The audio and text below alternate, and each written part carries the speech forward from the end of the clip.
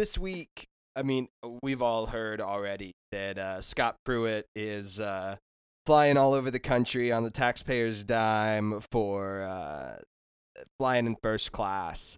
And it has been, there was an interview this week put out in Time magazine from Mr. Scott Jewel Pruitt of why he has to spend hundreds of thousands of dollars to fly first class from Tulsa to DC.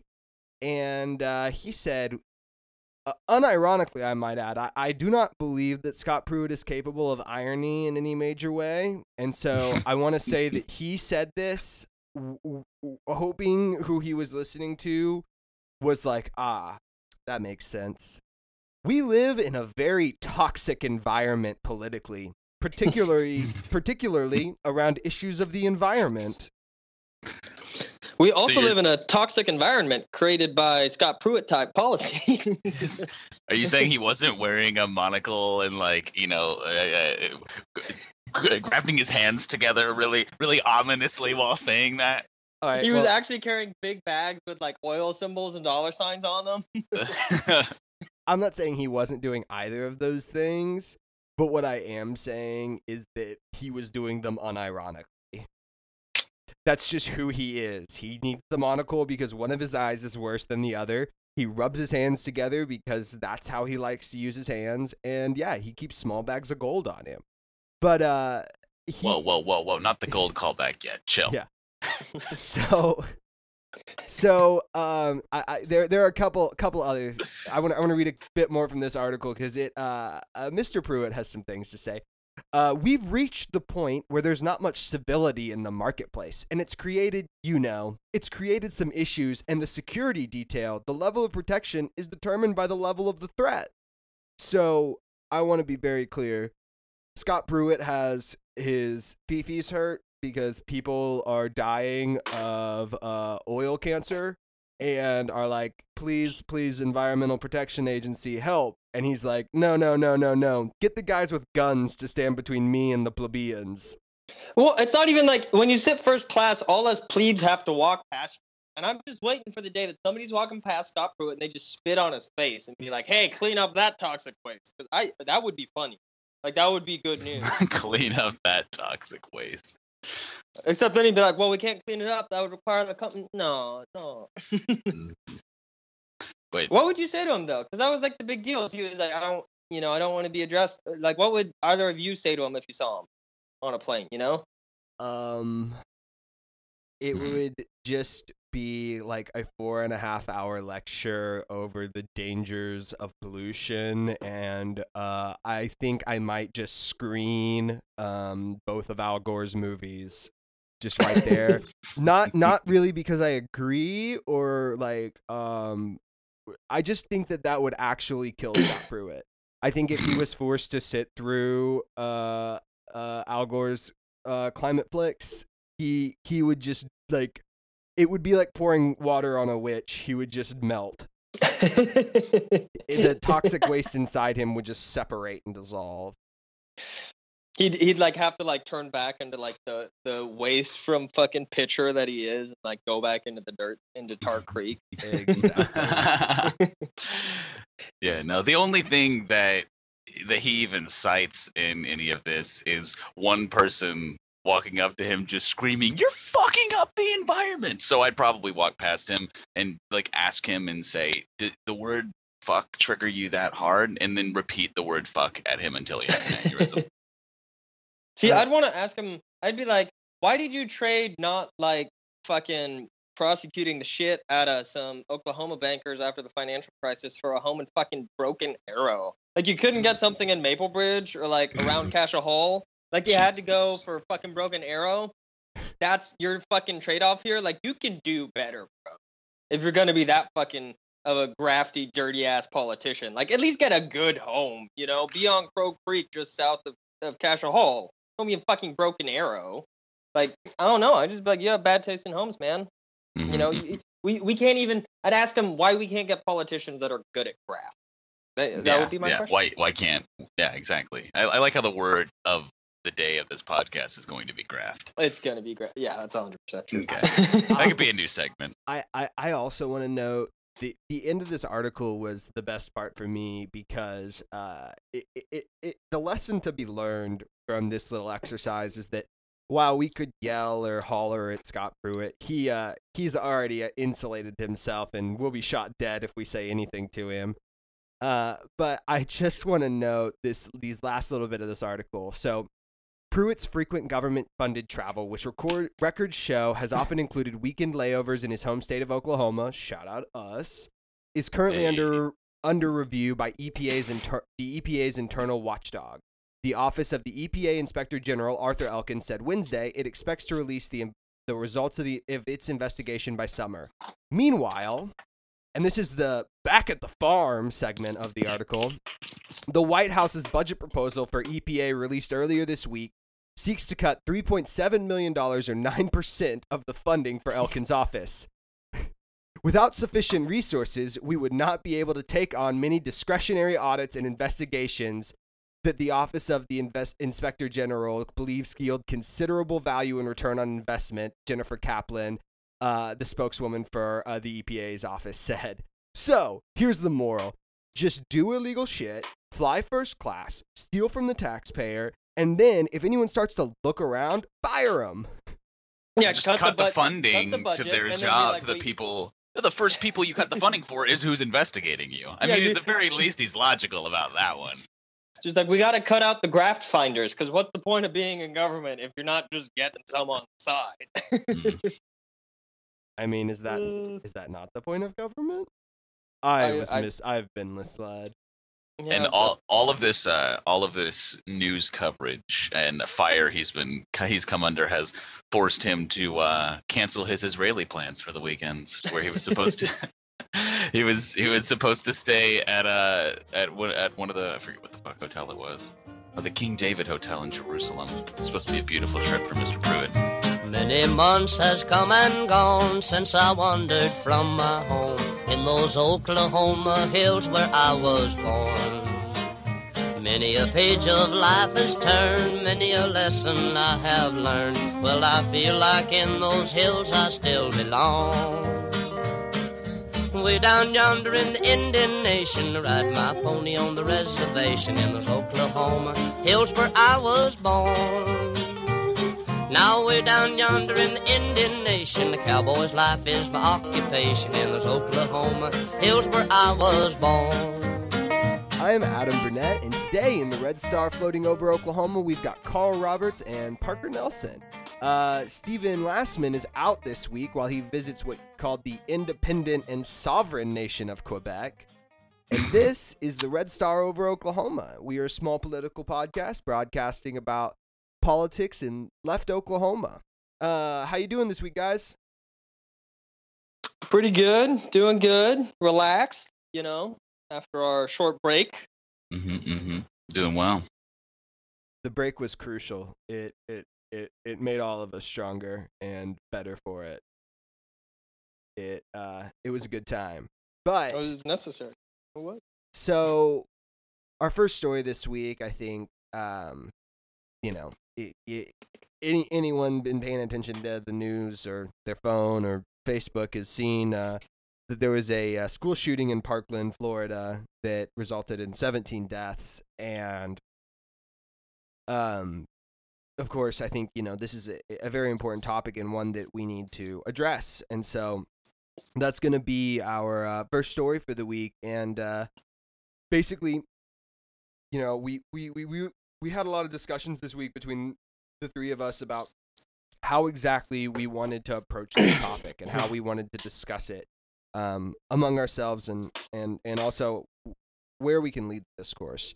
And I really it was impressed upon me the importance of discussing this in its totality, because it is, I think any of us can realize there is a epidemic of firearm deaths in the U.S. And to speak about it while sectioning one portion of the discussion off as untouchable I think is not helpful to the discourse in any way. And so I think, for that matter, while we are very pro-gun on this show, I do think that, we do need to accept and consider the role that guns and gun culture has played in this, and at the same time to consider, without scapegoating, the role that mental health and access to mental health care has played in this.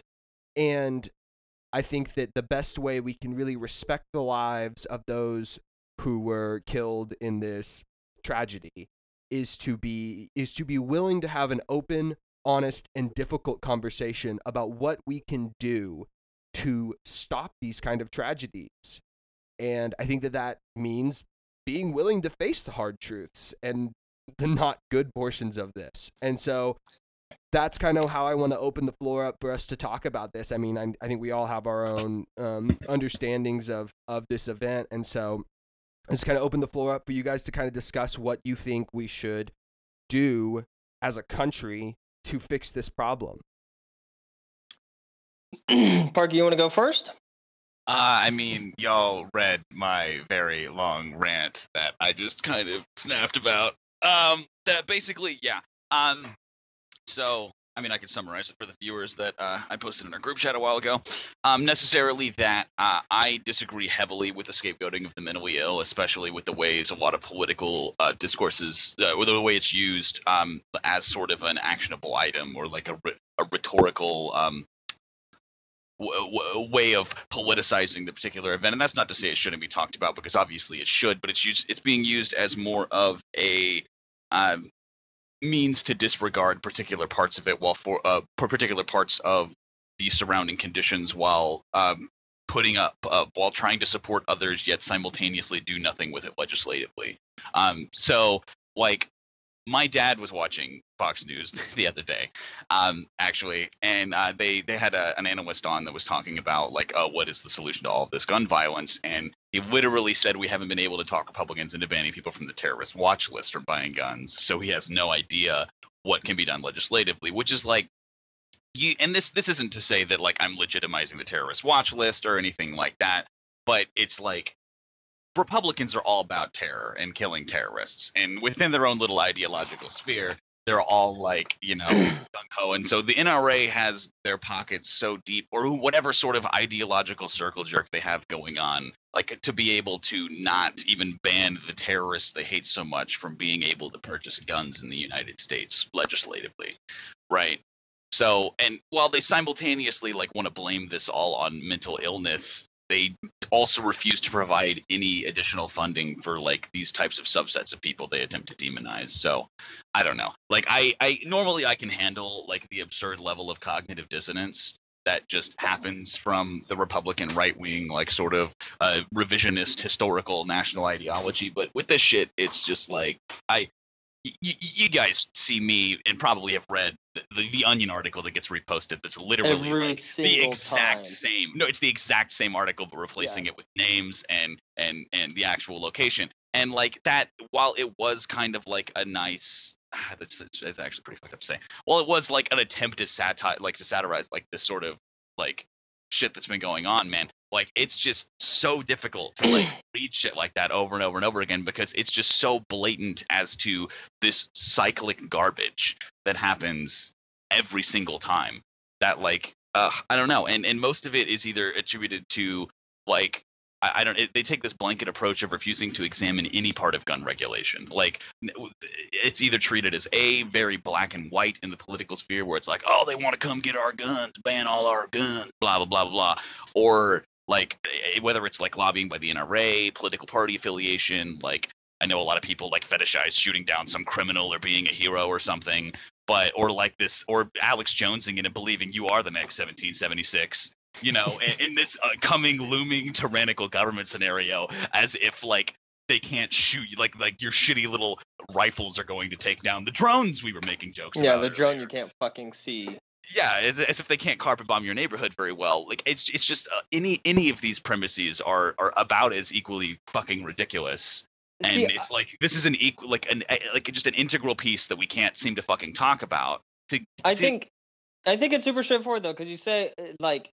I think you're right that it doesn't make sense what the Republicans say, right? It totally doesn't make sense because every single time that's exactly what Trump did. He's like, it's mental health. That's the problem. These crazy people come shoot up places. And you look at any of the statistics, and that's like there's a lower incidence of people with like any kind of mental health issues committing mass shootings than we would expect if it was just like matched up with their percentage of the population, right? Right. So it's not like they don't mental take health. in all of these white people who they don't kill if they were any other nationality, which would be shot always dead right shoot on the them. fucking Yeah, spot. they'll Like, shoot a they 12-year-old definitely- kid for having a BB gun at a fucking park.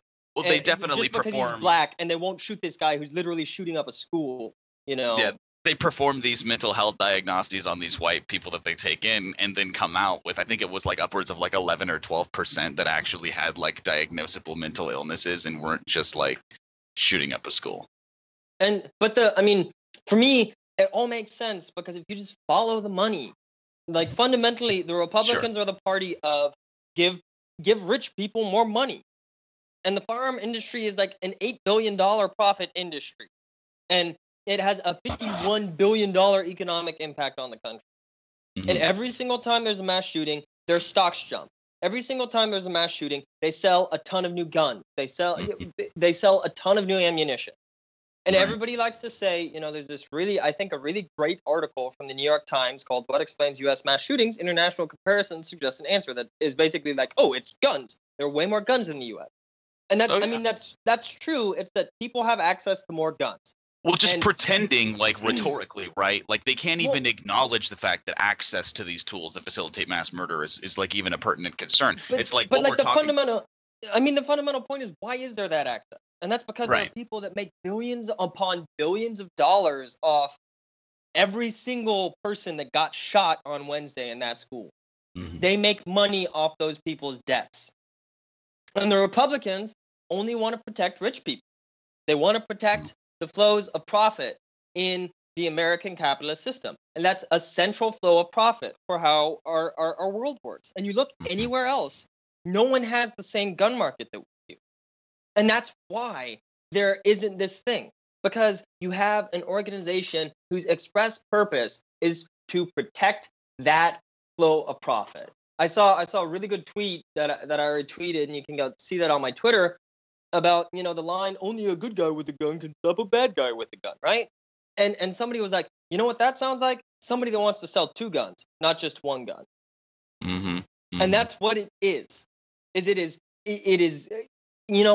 because it's not just guns that are the problem. It's the high level of access to guns. It's the kind of guns you can access, right? I've seen article after article after article of people of just motherfuckers like a 20-year-old kid, you know what I mean? I guess I shouldn't say kids, but 20-year-old young adults just walking in and being able to purchase AR-15s like with an expired license, with whatever. I think I've seen 7.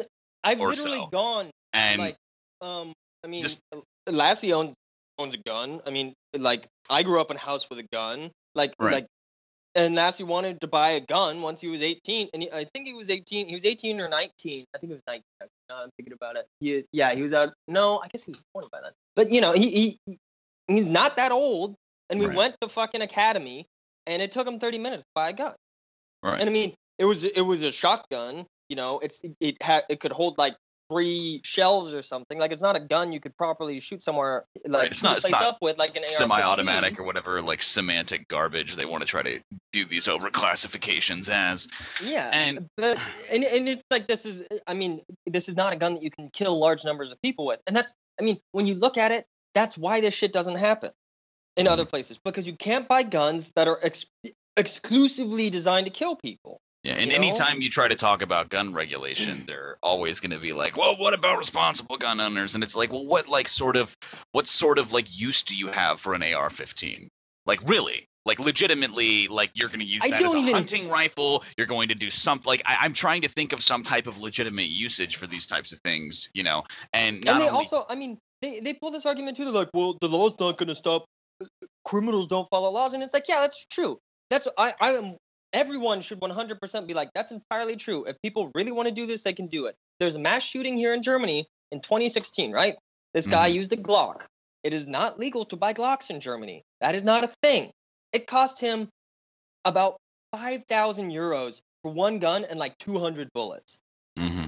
That is not how much that costs in the U.S. It's No, way not even less. You could be close. fucking fully kitted out like this guy was. And especially with less money that, than they that. just deny any like literally any level of nuance with this, right? It's like you could go like you can have different types of regulations for different types of guns. And if we're gonna see, like, I just need to hear some of these justifications from literally anybody, because we can't even reach down to any level of nuance whatsoever. It's either like ban all guns or don't ban guns or whatever, or even ban, like, just restricting access, man. Like, it's really not that, like, even if they really want to do it, they can really do it. But like, you then get down to these inane arguments that are like, well, they could just use a knife, and I'm like, you're really gonna sit here and equate the ability to kill people with, you know, like a semi-automatic weapon versus having to stab each person individually with a knife is going to be like sure, I guess they can commit murder at that point, but you know, like It's the same. I mean, the situations always devolve down to such inane garbage like that. If you take another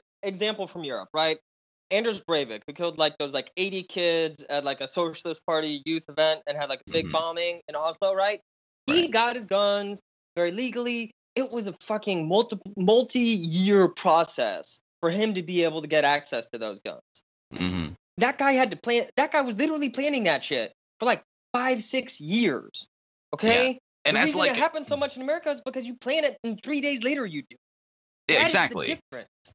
The biggest, and it's not like that. Also, unfortunately, we can guarantee 100% that we can stop all of these instances from occurring. It's literally taking preventative and active measures to try to prevent these as much as we can. And the mere fact that like all of those efforts get stopped dead in its tracks just because we can't like turn to these people and promise, oh, 100% of these are going to be done, or that they can't do them. Like the fact that we have to hit this high bar of garbage justification, it really, really triggers me at the very least, that it can't like. You can't be okay with making it more difficult. That you don't think somebody who's like, oh fuck, that's like I have to pay $15,000 to, I don't know, I have no idea what the cost of an AR-15 is, but to pay like 5 to 10 times the actual amount of it to try to get it on the black market or something, or be forced to. Or that might give up their schemes because it's so difficult to access these guns. Like, even if you have one of those, is it not worth it? Yeah, if you stop any of them, it's worth it. But I think, yeah, Adam, you want to say something? Oh, I was just gonna say, I think that like that description you're giving of, you know, these kind of preventative measures and how they actually work is super informative. Because that's something I hear a lot is, oh, you know, a good guy with a gun stops a bad guy with a gun, and then of course the other one of, you know, a criminal will find a way to get a firearm, and that's not the point. Like that's like so inherently not the point of what gun regulation are. Gun regulation makes it harder. It puts more steps between you and that firearm to slow you down and slow your thought process down. I mean, everyone who's gone through some sort of firearm training knows that most firearms you have a waiting period before you can purchase. And like the thing is that waiting period is intrinsically designed to make you cool off so that I can't get in an argument with you, walk over to the gun store, buy a gun, buy one bullet, walk back over and shoot you in the chest. It puts a time limit on it. And that's literally all that is what gun regulation is for and what it is supposed to do. And like, I mean, like background checks, dude, like any number of like things that you could possibly suggest that are just shot like that most people, once you actually get down to the nitty gritty and actually try to talk to them out of these like inane scenarios that for some reason we have to shoot down before we can even have any type of legitimate conversation, most people actually agree with like, oh, universal background checks. Oh, like, yeah, waiting period. Oh, yeah, like, and also like trying to nuance it out with taking the like handgun, right? Like, I don't know, like, do you need a gun so quickly that you can't wait a waiting period? Do you need access to this weapon? I don't understand, like, just this compulsive, you know what I'm saying? Like, need to prevent restrictions other than what Carl's mentioned. I mean, I think this is the fundamental thing is we shouldn't be arguing like that. We should be saying $8 billion a year goes to companies that is covered in the blood of people who commit suicide with guns, who would not be able to do it otherwise, who probably wouldn't do it otherwise, right? For every one person that gets killed by somebody else with a gun, 2 people kill themselves with a gun. And the reason that happens is because that gun is to hand. That's the only reason that happens. We know that. And there are so many different ways you can fix that while not infringing upon the right of people to own guns. And we should be saying those gun companies have $8 billion of blood money. Every single penny of that money that American gun companies make in America, every single penny of that is blood money. And that's the thing we should be saying. We should be saying, no, you all are making blood money and we want to stop that. I don't want to argue. I don't want to argue with these people. I don't want to engage with them. I don't want to be nuanced. I want to be like, you are selling things that kill people. And until you fight for stuff that keeps people from dying in a way that doesn't happen in any other country in the world, you don't deserve a fucking penny of it. Not only do you not deserve a penny, you're a murderer. You are part and parcel to that. That's what we should be saying. And we should be saying, until we change regulations in a way that makes gun ownership something where we can reasonably be like, like with Breivik in Norway, where we can be like, reason that happened is because that guy is crazy, because that guy has these political beliefs that are genocidal. That is why that happened. Where we can say, the problem is Anders Breivik. The problem is not our set of regulations and people making blood money off the death of fucking high school. Dude, to like also always transition the conversation off of one that is very much so causal, that is very much so legislatively controlled, that is very much so like reliant upon auditing processes, things that can be traced back to actually putting up barriers of inhibition, to just trying to dismissively put it away as like, oh, it's a mental health issue. Like scapegoating, like I have a big problem with scapegoating the mentally ill, like really difficult because of how much they already have to go through within society, and how much shit they have to put up with from other people. Like this sort of like dichotomy of normalcy versus abnormalcy. Like they get otherized and get thrown under the bus more often than just about anybody else. Well, and they get thrown under the bus so that the guy who runs Smith & Wesson can make money. True, but like the fact that like that doesn't even, I don't know. I forgot where I was going to go with that, JK. And it's also a thing. I mean, don't stigmatize people as inherently violent, please. Like at the very least, that implicit violence should be also acknowledged within systemic injustices, like we're talking about. And it's not even hard to just be like, and this show is pro-gun, like you said at the start of this, Adam. We're gonna tell people about some events by fucking gun club at the end of this show. Like you went to a range day, and it's very easy to just be like, no, you can own guns. That's okay. You can own guns in all these places that these right wingers are like, oh no, you can't own a fucking gun in Europe. Oh, you can't. No, you fucking can. You can 100%. There is nothing about that is necessarily problematic. The point is to make it hard for people to get guns that are exclusively good at killing people. Well, a good idea might. Yeah. And also to make it hard for people to use those guns to kill themselves. That's the other thing. There are, if you own a gun in Japan, there are rules about how you store it. If you own a gun almost anywhere in the world, there are rules about how you store it. And people don't kill themselves with guns because you can't store ammo in the gun in the same place. Because you have to buy a trigger lock that you keep on the gun at all times unless you're using it, et cetera, et cetera, et cetera. There was another stipulation to that Japanese, that one of the Japanese regulations is that they're one of the only places where you are forced to affirmatively prove your mental fitness versus just giving it granted to you by not having any type of affiliation, like negative affiliation. So you have to go and prove your competency to use a gun to mental health professionals before you're allowed to have one. And I think the problem, I think that also delineating the problem of mass shootings and suicide is that like suicide can be I think is a whole nother ball of wax in that it can be committed pretty easily using other means. It can but there are lower incidences of suicide when people don't have access to guns. True, but it's that's also and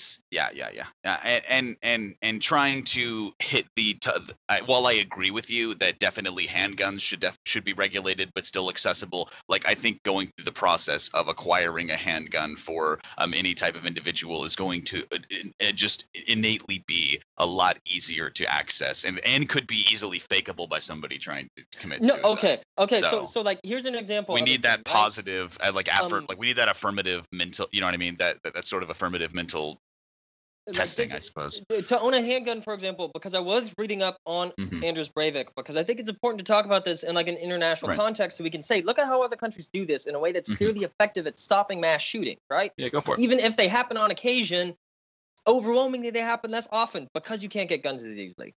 To get a handgun in Norway, you have to already be a gun owner. You have to own long guns. You have to be active in a gun club for a long period of time, et cetera, et cetera. So you have to do a bunch of things that prove that you're not going to kill you. Essentially, that you have a reason to own it other than just, I want the gun. You have to prove that you're actually a gun hobbyist. And there's nothing wrong with being a gun hobbyist. That's fine. It's just, you can put in regulations that make it harder, that make it harder for people to just get guns to use whenever they want to. Or to put people in situations where they use a gun in a way that's bad. Yeah. And we know there are studies out there that say if you're required to store a gun with a trigger lock on it, less people kill themselves. Or there are a lot less accidental deaths, especially because no one takes care of their handguns. And I mean, if you just look, why would they fight against that? What benefit is there for gun companies to fight against that? Oh, that's right, because the second you say anything about maybe we should regulate guns, their stocks are going to go down. People might buy less guns. Actually, people tend to buy more guns in the U.S. whenever you say that, and stocks do tend to go up. But if there's an actual threat of regulation, $8 billion of profit might be threatened. And this show is socialist, the show is left-wing, and I think that's what we have to always talk about. Like, at the end of the day, there is no way to talk about gun issues in America without talking about the fact that it's very profitable. I don't want to hear any of this liberal shit about, like, there's this thing that people say that after Sandy Hook, Americans decided that the right to own guns was more important than the kids at school. That's not what we decided. We decided that the profits of gun companies were more important than the lives of children at our schools, or at our movie theaters, or at our Las Vegas strip concerts, or in our home. These inane suggestions of like, oh well, let's arm all of our teachers. It's like, dude, you can't even like fund. You can't even fund the teachers. Where are you gonna find these fucking? That comes up. It's the exact same thing I said earlier. That is coming from people that want to sell guns, and that's why they're involved in these politics. I mean, I don't know if they necessarily are all thinking about profit motives. A lot of no. I'm just like, oh well, you gotta shoot. You gotta be a good guy. You gotta shoot the gun down, and that's just like, I think it also hits us at like I said before, an ideological level, right? That like this Well, what I mean is not that like individuals necessarily are thinking that, but that is such an important part of our gun culture that we don't talk about. That is how it always gets expressed. That the only way people on the right can talk about it, because it is exclusively about gun company profits on the right and has nothing to do with the shit they talk about. Like, that is the real material basis of their ideology, that every single thing is about gun companies making more money in some way. Selling teachers more guns, saying, no, you can't ban them because, well, everyone should be able to buy, et cetera, et cetera, et cetera. It always comes back to the point, and that's why they have all these different excuses that don't go together, because it's good for the gun-owning bourgeoisie. For the gun company owning bourgeoisie. And you see that in every single argument there. Yeah. And I mean, like, equal access, going back to their hallowed Bill of Rights, there's so many ideological angles they can take with it. And it's just like, I just think, like I said, it's some patriotic circle jerk double-edged sword. It's just like, they have this reverence for the government, but this looming fear of a tyrannical piece of garbage that they can then fight off. It's like, bro, you like, then this is like, it's coming from living in the South for as long as we have, you know what I mean? Engaging with literally any of these fuckers that are like either fantasizing themselves as being some hero or just like really, really wanting to shoot someone, but having some sort of moral compass that's like, oh, let's not do that. Like, I can say from experience with my own family, like, holy fuck, man. I do. If I could just say one last thing, like, I wish he would. I wish somebody would bring a gun. Like, bro, like, you're really. But like, for me, and I keep harping on this point, but now I want to make it about liberals, because that's the problem with the liberal left in America. They don't talk about capitalism. Like that Horkheimer quote where he says, if you want to talk about fascism, you must also talk about capitalism, and I'm paraphrasing him here. You also have to do that if you want to talk about gun problems. You can't talk about gun regulation if you're not going to talk about that. If you're not going to criticize the capitalist system that makes it impossible to have a valid conversation about guns in America. Until you do that, you just want to sit here in your fucking big city and you never ever had somebody that lived out rurally or something and had a gun in the home, never had access to that, and then you want to fucking tell us in middle America that the problem is just guns or something. Shut the fuck up. You probably have some bank account or some stock portfolio that has a gun company in it because it's good business. Mm-hmm. And so that's why they can't actually provide anything useful, the Democrats or the liberal left, because they can't talk about the real issue. There was a good article that I need to go back and find, actually, that I read the other day about somebody did a study on the amount of political contributions that have been made to Republicans versus Democrats in the last 10 years or so. And Republicans reached upwards of 3.5 million or something in campaign contributions, and Democrats didn't even crest 100,000. Pretty crazy. Yeah. I mean, that's the thing. But that's the thing is Democrats. I'm not saying that that's a significant. Yeah. I mean, the NRA definitely is jerking off the Republicans, though, because they're as ardent defenders of whatever. Not saying Democrats aren't ardent defenders of capitalism as well, because we know that. But yeah, in terms of campaign contributions directly from these people that have been publicly reported, you can the answer is pretty fucking evident. Well, and that's the through line. It's the same thing with Republicans getting money from fucking oil companies or some shit. They just want to kill poor people, so somebody who trades on the fucking New York Stock Exchange or owns lives in the Devon Energy Tower can make his fucking money. Mm-hmm. Well, yep. Well, boys, I think that that about sums up our very, very, very depressing and tragedy-ridden discussion for the week. Take us on to some slightly less depressing news. I'll go ahead and turn it over to Parker to tell us about what's going on in Israel. Oh, BB. I won't say his name again.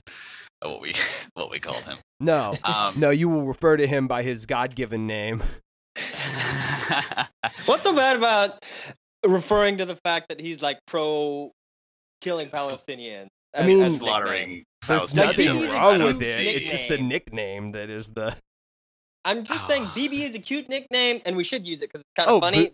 But it's funny in a dark way because he's pro-ethnic cleansing. Okay. Because he's come on, Parker. Killing, tell us what's going on. Sure. So, Bibi Netanyahu, Prime Minister of Israel, is under fire this week for quite a few allegations that the internal police have been investigating him for. There's a number of cases that he's actually being the one indicted, and a couple of others that he's not. Firstly, they've lucky for us, they've just decided to go with case 1,000 through 4,000. So we'll start with 1,000. I don't get why they didn't just do case 1, 2, 3, and 4. I'm confused. I mean, I don't know what type of typifying system they're using to sort of increment this garbage, but it happens. But it is also important work that they're doing. So I'm not trying to disparage how they index things.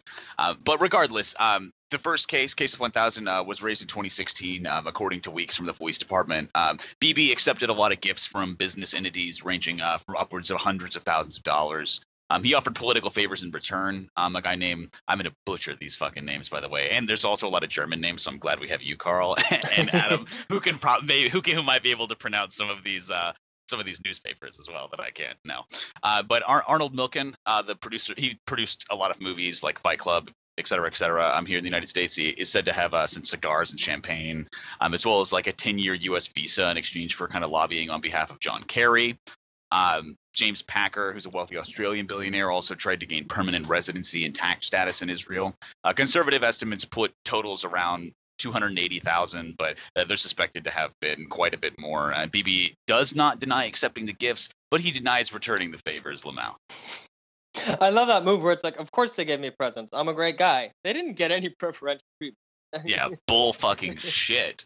And so that in and of itself, the worst kind of being a 10-year U.S. visa in this case. I don't know. It apparently that hasn't been enough. There's another one in case 2000, where Bibi tries to influence the country's second largest newspaper. Oh Jesus, Yedioth, Yedioth. I guess Yedioth. Yedioth, Aranoth, A. Gotta be like Ahronoth. It's gotta be Yeah, right. Haronath. A publisher, basically it's the country's second largest newspaper. A publisher, Arnon Moses, offered favorable coverage and even to hire only journalists selected by the prime minister, which is not. Sounds it's like not the University of blatant. Oklahoma and Devon Energy. Oh, rip. In exchange, Bibi was expected to push through legislation to ban the free distribution of a rival news source, the Israel Hayom. And yeah, so it was pretty blatant that he that Bibi at the very least put in a good word for these guys. But wait, can you read how he responded to the allegations though? Because this is amazing. I got his reactions after we get through all four cases. But I'll go ahead and jump. He said, after reading the recommendation report, I could say it is biased, extreme document that is as full of holes as Swiss cheese and that does not hold water. He also lashed out at the police chief, who he accused of airing delusional and mendacious insinuations against him. But that was like before he even said anything. So I was like, Jesus, Bibi, Benny boy. He's a professional. Oh. The other two cases, case 3000 and 4000. 3000 might actually be probably the most severe, even though it doesn't name him directly for indictment, but like sort of his cabinet members / confidants / whatever the fuck Israeli word you want to use. Israel purchased basically German submarines and other naval entities from Germany's ThyssenKrupp? ThyssenKrupp or just ThyssenKrupp. Yeah, that thing. But it totaled around $2 billion. His former bureaucratic chief was arrested for taking bribes and lobbying Israel's defense ministry officials. And Moshe Yalan claimed that Bibi's attempted to facilitate this deal by urging a currency switch. So that could end up coming back to haunt him, as well as case 4, the case 4000, where Bibi, he's not a suspect in the case, but he apparently made some false declarations, aka lied about his ass about some stuff. His associate, this dude's name is Shlomo Filber.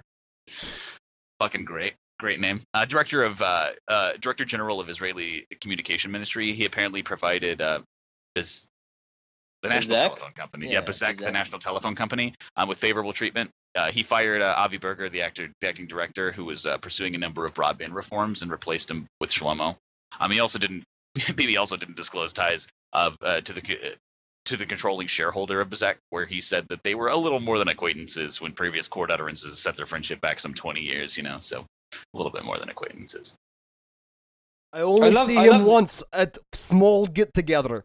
I never meet man except one time eat naan bread off of hookah station.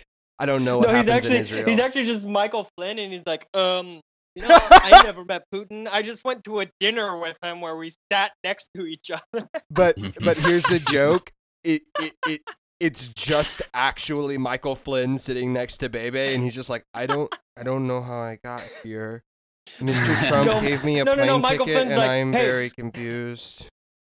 Michael Flynn is talking to Bibi's wife, Sarah Netanyahu, and he's like, I'm the world's most dangerous spy. I'm the best spy. I'm the danger zone. Have you heard of Jack Ryan? That's basically me. No, he's like, literally, I'm just Sterling Archer. Well, speaking of the first lady was also under some fire. Sarah, I look like I'm from Whoville, Netanyahu, has been questioned by police over allegations of using public funds for private expenses. Basically she is accused of fraudulently diverting some $100K of the public purse to pay for private chefs at family events, furnish and improve their private home in some place I'm not even going to try to pronounce, and to pay for the personal care of her father. I'm gonna say it right now. Sarah Netanyahu and Scott Pruitt, best buds. 100% gave each other like friendship rings or something. That has to be real. That's real in my head canon. I have no idea if that's actually true, but 100%. It could be canon of the show. I'll give my stamp of approval. I don't know how much my vote weighs in this, but it's at least a little bit. But basically, yeah. Yeah. Well, I was just going to say, I think that the great takeaway from this is, and I think you're probably about to get into it as well, but that, for all the shitting we do on Israel for, being a terrible warmonger and, The wholesale you know, of Palestinians. Yeah, constructing and carrying out an apartheid in the Middle East. It just also like speaks to the fact that like even Israelis don't have competent leadership. In the fact that like this is not the first time and not the second time this has happened, but this is a recurring event for leadership in Israel. It's just, but it's, I think what it really points to is that these fucking right-wing people just get into politics to do grab. That's what they do. Doesn't Pretty matter what much. country. You're a Russian oligarch, you do politics to make money. You're Donald Trump, you run for president to improve your brand name. You're fucking Bibi Netanyahu, you get a bunch of cigars. And like that's all they do politics for, is to make money and kill brown people. Is that You're not wrong. Is that not for the goal of American and Israeli politics? I'm sorry. Yeah. Actually Oh, we were all on the same page here. Damn. No, but yeah, you're not wrong. For the last 20 years, basically every prime minister of Israel has had some sort of corruption allegation, with unfortunately only one of them actually being indicted. You had, is it Ehud or is it Ed? We gotta call him Ed. No, I call him Ed. Ed Olmert. Ehud, Yeah. right? Ehud. Yep.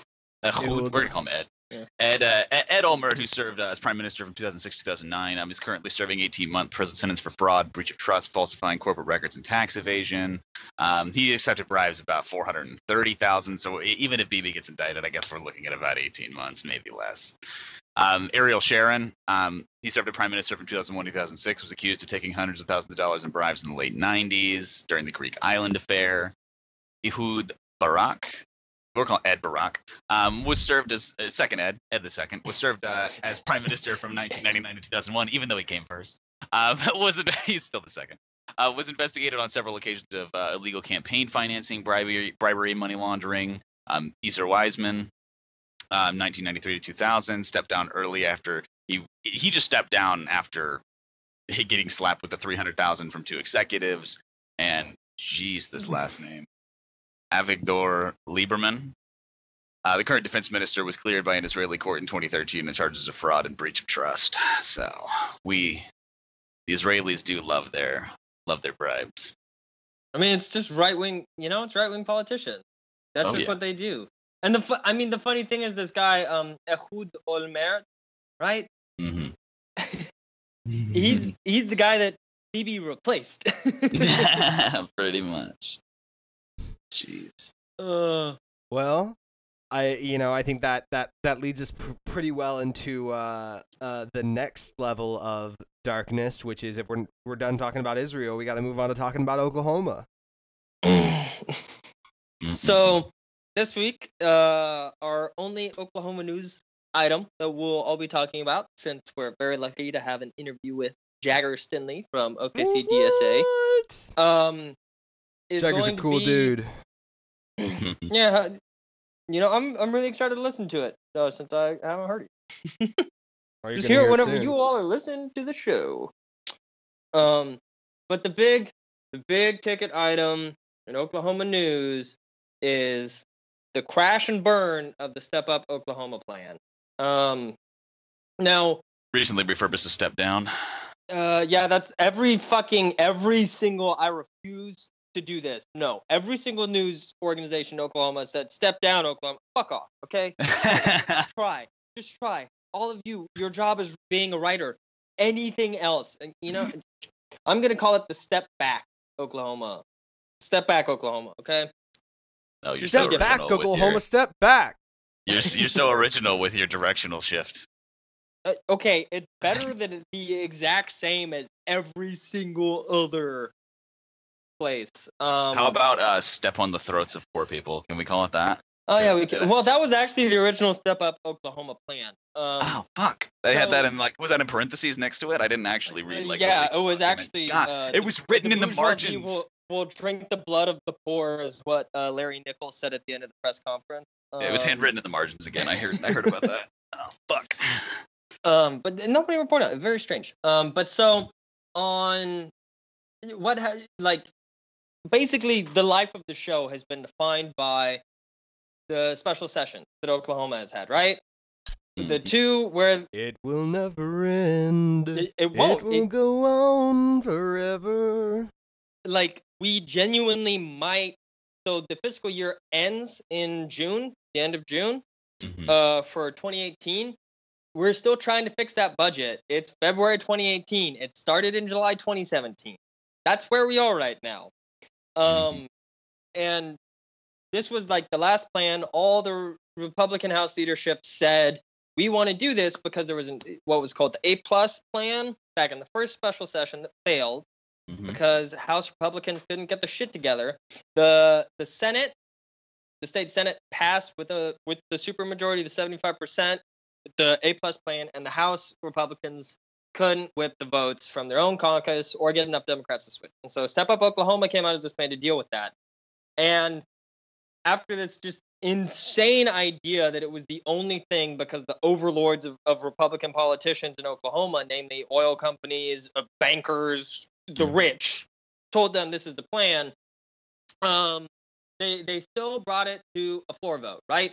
Which is insane. It's really insane because it got like 13 less votes than it needed to pass in the House. And the previous plan was 4 votes short because you need 76 votes. And they left the vote open for 7 hours. 7 hours to see if anybody would switch over to get it to pass on February 12th, right? And people did not switch over. So the one thing that House leadership has been saying is the only way to end our budget crisis did not happen. And it's important to remember, it wouldn't have ended our budget crisis either. There would still have been a hole in the budget. It also would have increased taxes on, the lower middle class families. So yeah, this is the important distinction too. The reason why I wanted to mention the failure of the first A+ plan in the first special session, the reason why they did this in the second special session that's concurrent with the regular session right now, is because Democrats wouldn't come over to this for 2 reasons. The first reason is the Democrats were like, we haven't raised taxes since the passage of State Question 640 in 1990. Which is ironic. I'm going to talk about that in a bit. So it's been 28 years since we've had a tax increase. We're only going to vote for it if it is good enough for us, right? And they have already said here are our compromises and so on. And I'm going to say what their compromises are now in a bit. But first, like the switch from the A+ plan in the first special session to this one is that they shifted the burden from tax companies and the rich to the poor with a regressive tax on the motor vehicle tax, which is a tax, every time you fill up your car, you pay per gallon. The $150 tax on cigarettes that got us into the special session in the first place when the Supreme Court was like, that shit's unconstitutional. And then removing the standard, like lowering the standard deduction so that poor people who overwhelmingly file the standard deduction pay more, which is the people they're supposedly giving a raise to, namely Oklahoma teachers. And then increasing taxes on renewable energy production. So it's just like a way for rich people in Oklahoma to make more money. It's the literal worst plan they could come up with, and they were very proud of it. Yeah, the whole point was let's make rich people, let's like put as much of this on poor people as we can. And Democrats said no, it's just bullshit. And we're going to talk about the blame game later. And so Democrats were like, the last plan was better, and we liked it, and you all literally aren't giving us anything. And the House Republicans couldn't even get the same number of people they got last time in the first special session to vote for it. They couldn't get 75% of their caucus to show up and vote. So now there are 2 plans moving forward. The first plan is to cut state funding for every single program in the state by 2% through June. Technically, that number is a bit less, because it's 0.66% of every budget of every organization's budget in the state. It's just it has to be applied between now and June, and that ends up the last quarter of fiscal year 2018, and that ends up being 2% per month. That has a very high likelihood of passing through both houses because Republicans have said we're not going to do anything else. No, we won't consider anything. Democrats, on the other hand, have teamed up with Gary Jones, a fucking Republican candidate for governor, to push this plan saying, let's do some of the step up stuff, but be less mean to poor people about it. And then we can deal with this hole and get, a pay raise to teachers and so on. Because Democrats are basically saying, we're not going to give a pay raise to teachers and then make them have higher taxes. And that plan is to raise the GPT up 5%, do the cigarette tax at 75 cents, and then the motor vehicle tax at 3 cents instead of 6 cents. Except for 6 cents on diesel, but that's a bit different. And so it's basically like if you cut in half the two big taxes from the Step Up Oklahoma plan, you can raise the rate on wells to 5% instead of from the 2% and make up all that money. That's how little you have to change that. And Democrats have said the whole time, it's 5% or nothing. Mm-hmm. And now we've gotten to the point where teachers across Oklahoma are saying, now we need to start talking about a walkout. We genuinely need to consider going on strike and ending school for however many days we need to do until we get a pay raise, because it's not sustainable anymore. It The irony about that is the last time there was a teacher walkout was in 1990. And in 1990, teachers walked out, said, we need a pay raise so that we stop being 49th in the nation in teacher pay. They walked out for 4 days, got their teacher pay raise, then fought it off on a ballot question, State Question 639, that was to end that teacher pay raise and the tax that made it happen. And then followed that up, the people who tried to end that teacher pay raise and those higher taxes followed it up with State Question 640 that has put us in this position. Mm-hmm. Delicious.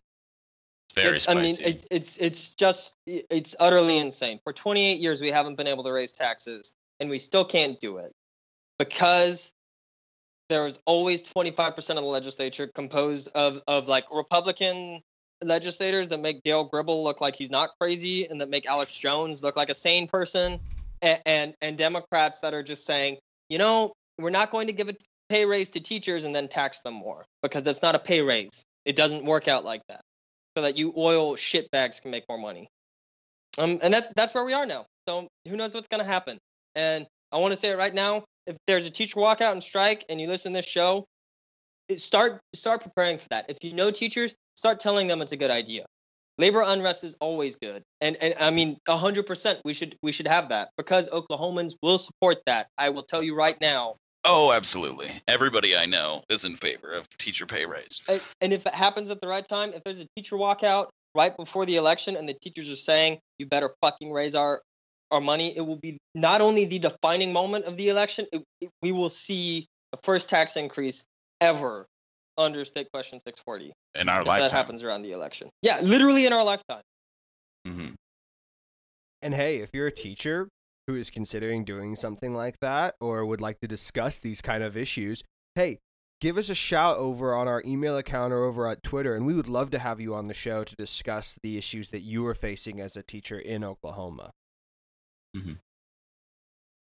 But I think that if that's all you have on that, Carl, we can move on. And we did an interview with Jagger Stingley from Oklahoma City DSA, and I got an opportunity to interview him, and it was a really cool time. So we'll be playing that for you now. Hope you enjoy it. So I'm here today with Jagger Stingley, Vice Chair of OKC DSA. And we're just going to have a little conversation about what you're doing with OKC DSA and what you guys have coming up in the future. So when did the chapter of DSA in Oklahoma City begin, and what were kind of its founding principles?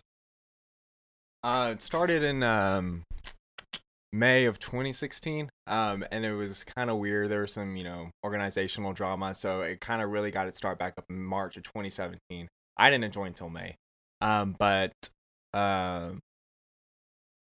yeah, pretty much right now the founding principles, when it comes to mission statements and whatnot, the founding principles is, serving our community and also being an active member of leftist politics as well. So pretty basic.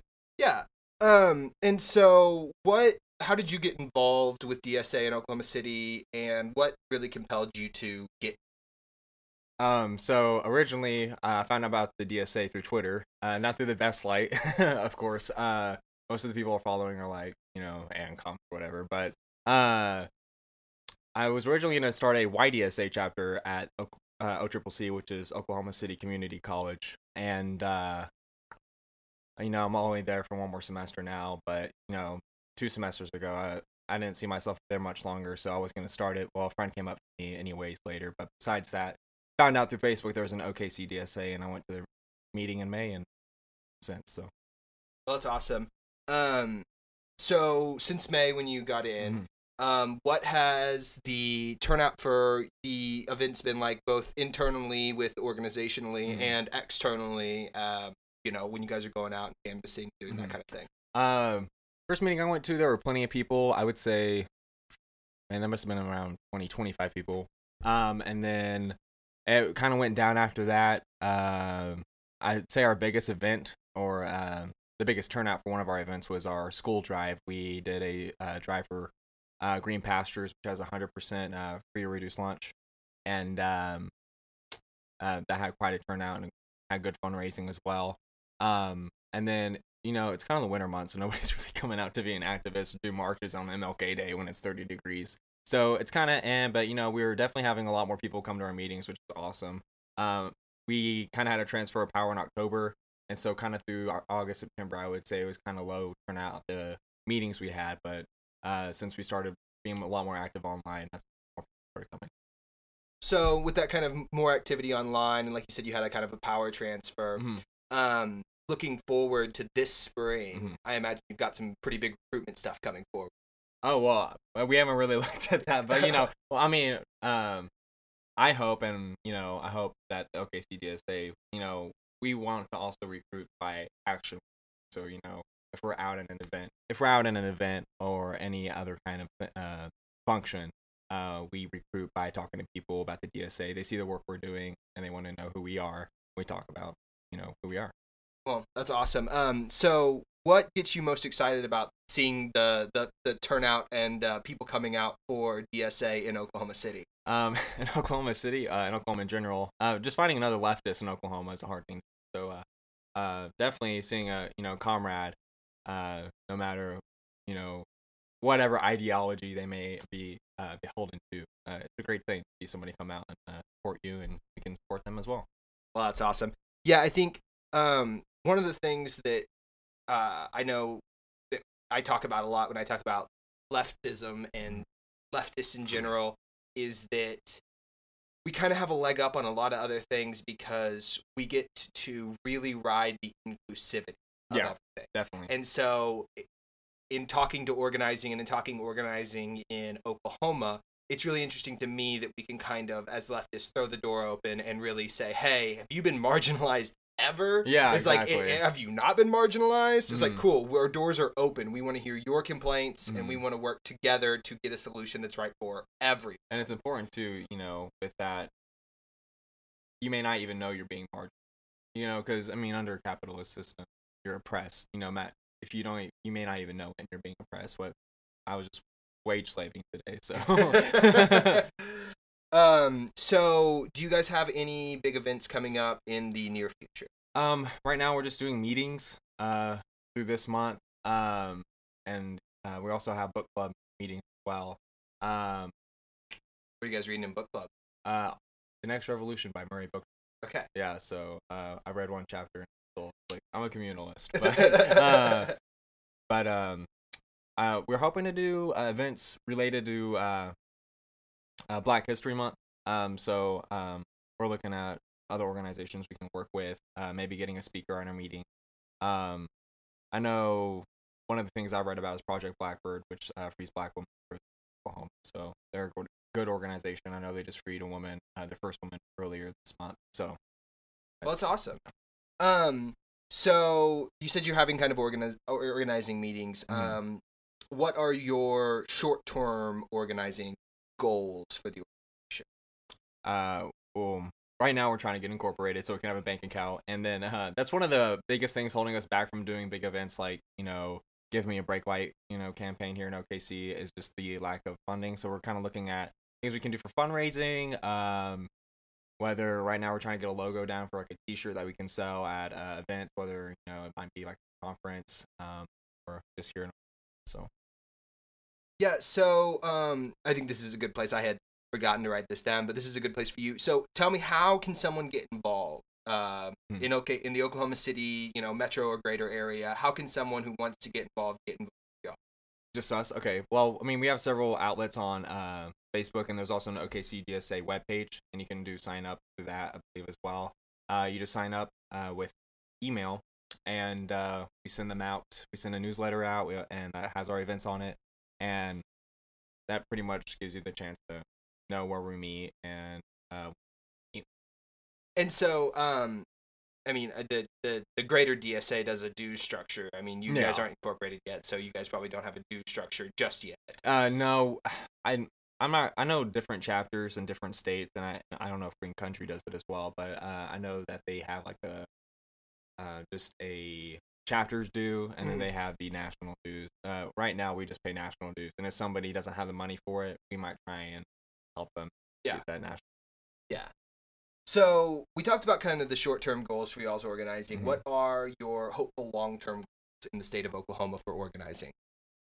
Well, that's a big question. Yeah. So when it comes to organizing, I mean, definitely having a larger presence to the point where, it's a household name and people know that somebody out there is representing them in any kind of way, and that they're fighting for them, and that they may be able to be in that fight as well. So yeah, I think that's one of the big struggles. And the conservatives in Oklahoma and in a certain way nationally have a kind of this stranglehold on the description of government, of protecting people from government and of helping people with government.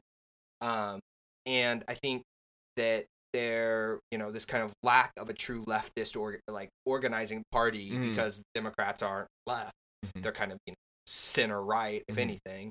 And I think that especially in a place like Oklahoma, where community organizing can do so much, definitely, that it can be enlightening to people to see exactly that kind of push from an organization. Yeah. I was gonna say, I mean, solidarity work is a huge thing as well. I mean, leftist groups getting together, that also builds organizing. I'm gonna go with another point about that, but over my head. So no worries. So one of the really difficult things I think that happens in organizing is a balance between short-term logistical planning and long-term kind of I don't like to say the word ideological stance, but political stance. So how are you guys trying to strike a balance between some of those short-term logistical planning things and the bigger political stances that you should try? Oh, so you're talking about how are we gonna work with Medicare for All? Yeah. Essentially. Yeah. I mean that definitely comes with fundraising as well, and getting funds for that. Also, I was talking to a gentleman recently, and he wanted to do a little bit of canvassing around for Connie Johnson, as well as just handing out pamphlets about Medicare for All. So things like that. Those are great ideas, and they're not cost. It's something we can do. But I mean, definitely there is a weird thing with national and rural when it comes to the chapters. I know I was at the national convention, and there was a lot of definitely inner drama about that, but it wasn't anything damn. So you went to the National DSA convention? Yeah. How was that? It was pretty awesome. Yeah. Yeah, I mean, it was the first time I ever got out of the city, and going to Chicago, not seeing the horizon for the first time was the weirdest thing, but that's pretty much it. But I mean, more about the convention. I mean, it was great, despite, the crazy moments, trying to get through parliamentary procedure, going from a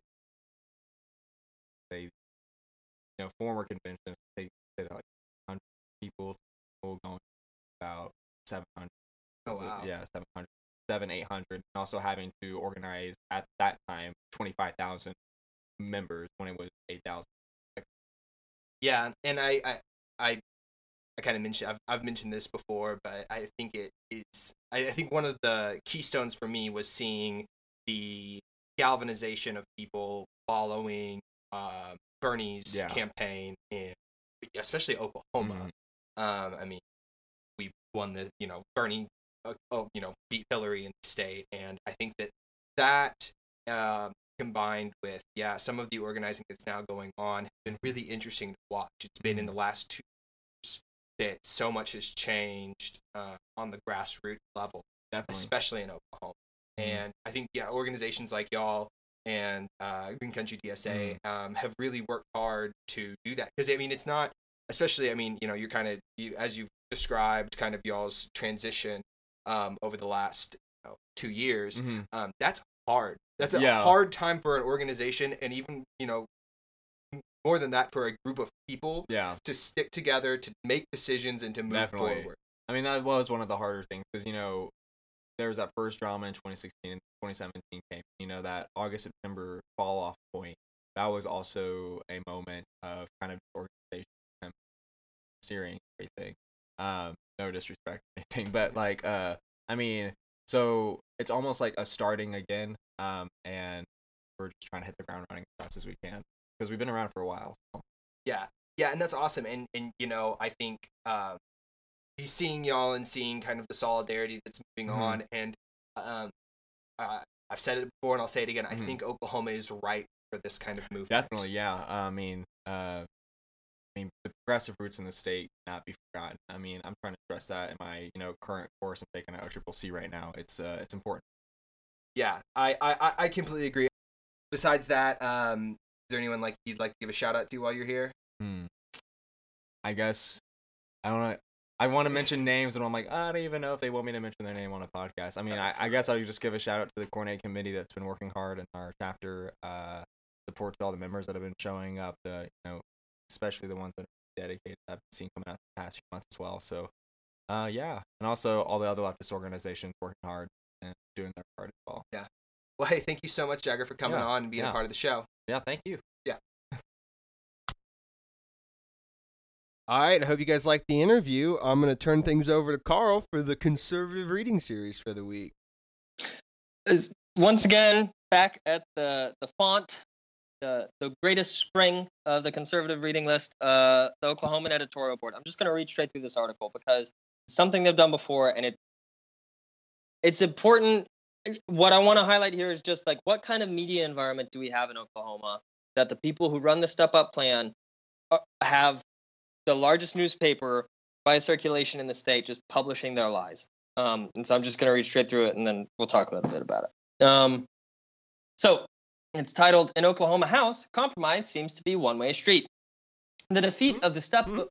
Yeah, which they already wrote this article, and we already read it a long time ago about the first special session. But the defeat of the Step Up Oklahoma revenue plan Monday could provide impetus to a proposal to lower the threshold needed for the legislature to increase taxes, and showed that compromise is essentially a four-letter word for Democratic leaders. Left out an A there. These are editors, once again. Under a constitutional amendment approved by voters in 1992, revenue-raising bills must receive 75% approval in each chamber. Supporters say it has worked as intended. The legislature hasn't approved a tax increase since that time. The Step Up plan, proposed by business and civic leaders across Oklahoma, includes several potential reforms to go along with recommended tax increases to provide teacher pay raises and budget stability. One of the group's reform ideas is to ask voters whether to make 60% approval the bar that must be cleared for tax increases. This would be identical to what's needed to approve school bond issues in Oklahoma and would still be a considerable hurdle. Monday's vote in the 101-member House of Representatives was 63-35, 61% approval for a bill to increase tobacco and fuel taxes, bump the initial gross production tax for oil and natural gas wells to 2%, and push a $1 per megawatt hour tax on wind energy production. Republicans, who hold 72 seats, provided 53 of the yes votes, one shy of 75% of the caucus. Only 10 of 28 Democrats, 36%, voted in favor. The original revenue figure in the Step Up Oklahoma proposal was $790 million. Concerns about the proposed restructuring of income tax brackets resulted in that language being removed last week. The bill voted on Monday would have generated an estimated $581 million.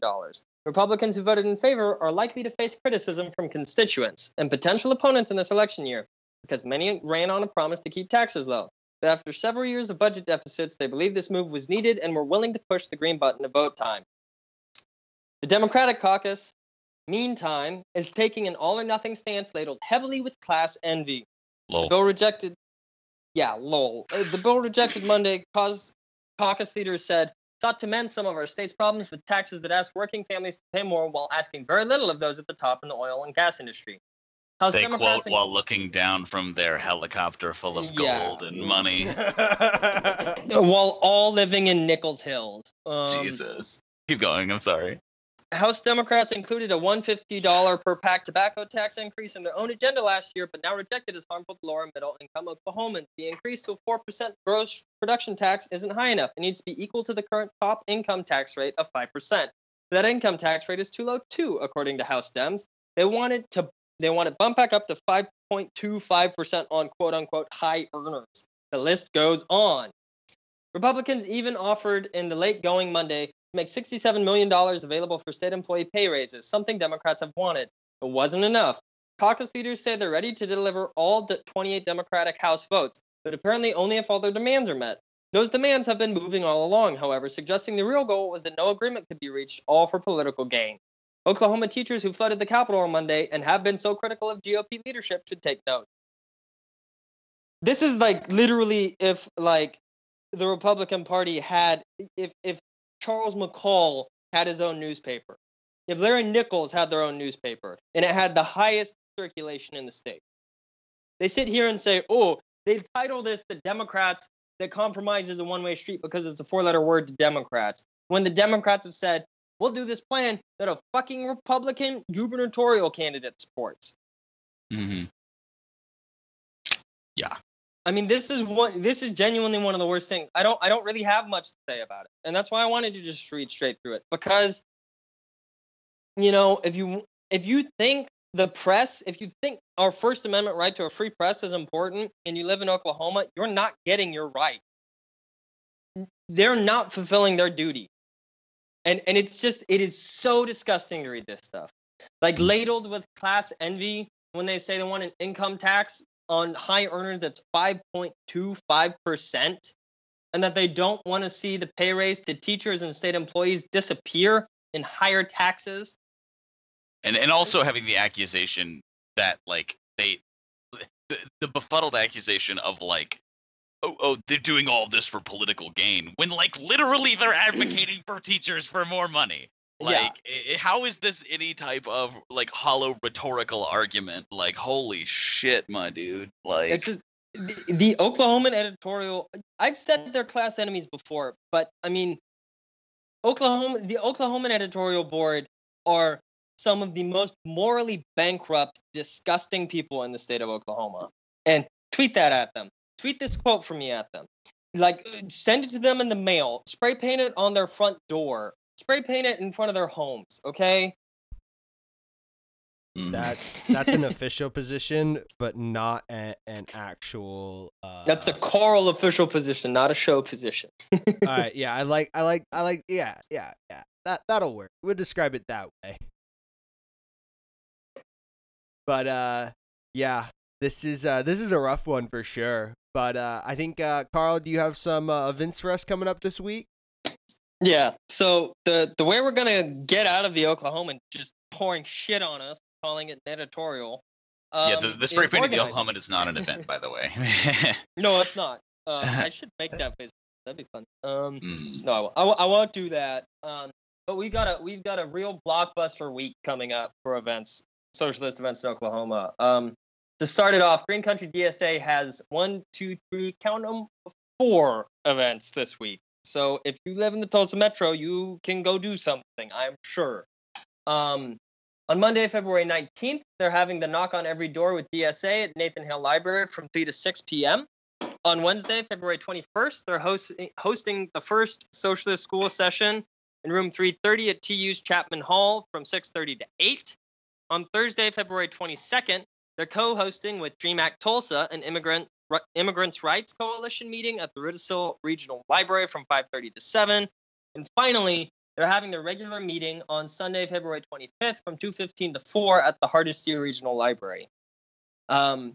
The Oklahoma City John Brown Gun Club will be releasing a statement of independence along with points of unity in the upcoming week. So pay attention to their Facebook page. They're also planning to host more open range days soon, like the one Adam went to, and maybe holding some firearm. Yeah, which is great. And maybe holding some firearms classes, as well as working on developing a course for how to react to an active shooter in the workplace, focusing on how the aspect of toxic patriarchy plays a critical role in those situations, which is really cool and like a good way to approach that, I think. The UCO Socialist Alliance is having its Coffee with a Commie event again on Wednesday, February 21st from 2 to 4 in room 234 of the Liberal Arts Building. The Oklahoma chapter of the Brown Berets is a co-host of the AIM Indian Territory public meeting on Saturday, February 24th from 2 to 4 at the Lawton Public Library. And they also wanted us to mention a protest in March they will be attending related to the death of Magdiel Sanchez, deaf man shot dead by Oklahoma City PD. We'll have more info about that in next week's show. Indivisible Stillwater is having a meeting on Monday, February 19th at Nikki's Greek Restaurant from 6 to 8. And Indivisible Norman is having a meeting with the Cleveland County Democratic Party chair on Wednesday, February 21st from 7 to 8:30 in room AB of Pioneer Library System. And finally, in events for this week, on Saturday, February 24th, a coalition of groups, including Green Country DSA and the New Sanctuary Network Tulsa, is hosting the Dream Act Now, Not One More protest in front of the Tulsa County Courthouse from 1 to 4. Like always, if you just follow the link to the Reddit show that we've included in the show, to the Reddit post for this week's episode that we've included in the episode description, we have Facebook links to all of these except for the Indivisible Stillwater meeting. So if you want to find out more, you've got it. You can message us if you want that too. The last thing I want to say is that we're very proud to announce that we'll be co-hosting a candidate forum with Green Country DSA on March 3rd. We'll be asking hard-hitting questions, and Adam will be facilitating and recording the event. Our plan is currently to release it as a special edition, but we'll see how that works out with the recording and so on. 7 candidates. It's a huge deal. Running for positions ranging from the municipal and county level to the federal have already confirmed they'll be there, and we're going to share more details with everybody next week. It's going to be an awesome time. I'm really looking forward to it. Hey, as always, everybody, you can go check us out at Twitter at RedStarOverOK. The subreddit where all our stuff is our Red Star Over Oklahoma. You can check us out at SoundCloud and iTunes at Red Star Over Oklahoma. Our email account, if you want to send us a comment, concern, question, or if you're a teacher who wants to get interviewed about their struggles after the Step Up program. Or if you know a teacher who might be interested in doing that as well. Yep, let us know over at redstaroverok@gmail.com. And as always, tell your friends and rate and review on iTunes. Hey guys, have a great week, and we'll see you next time. Bye. Bye.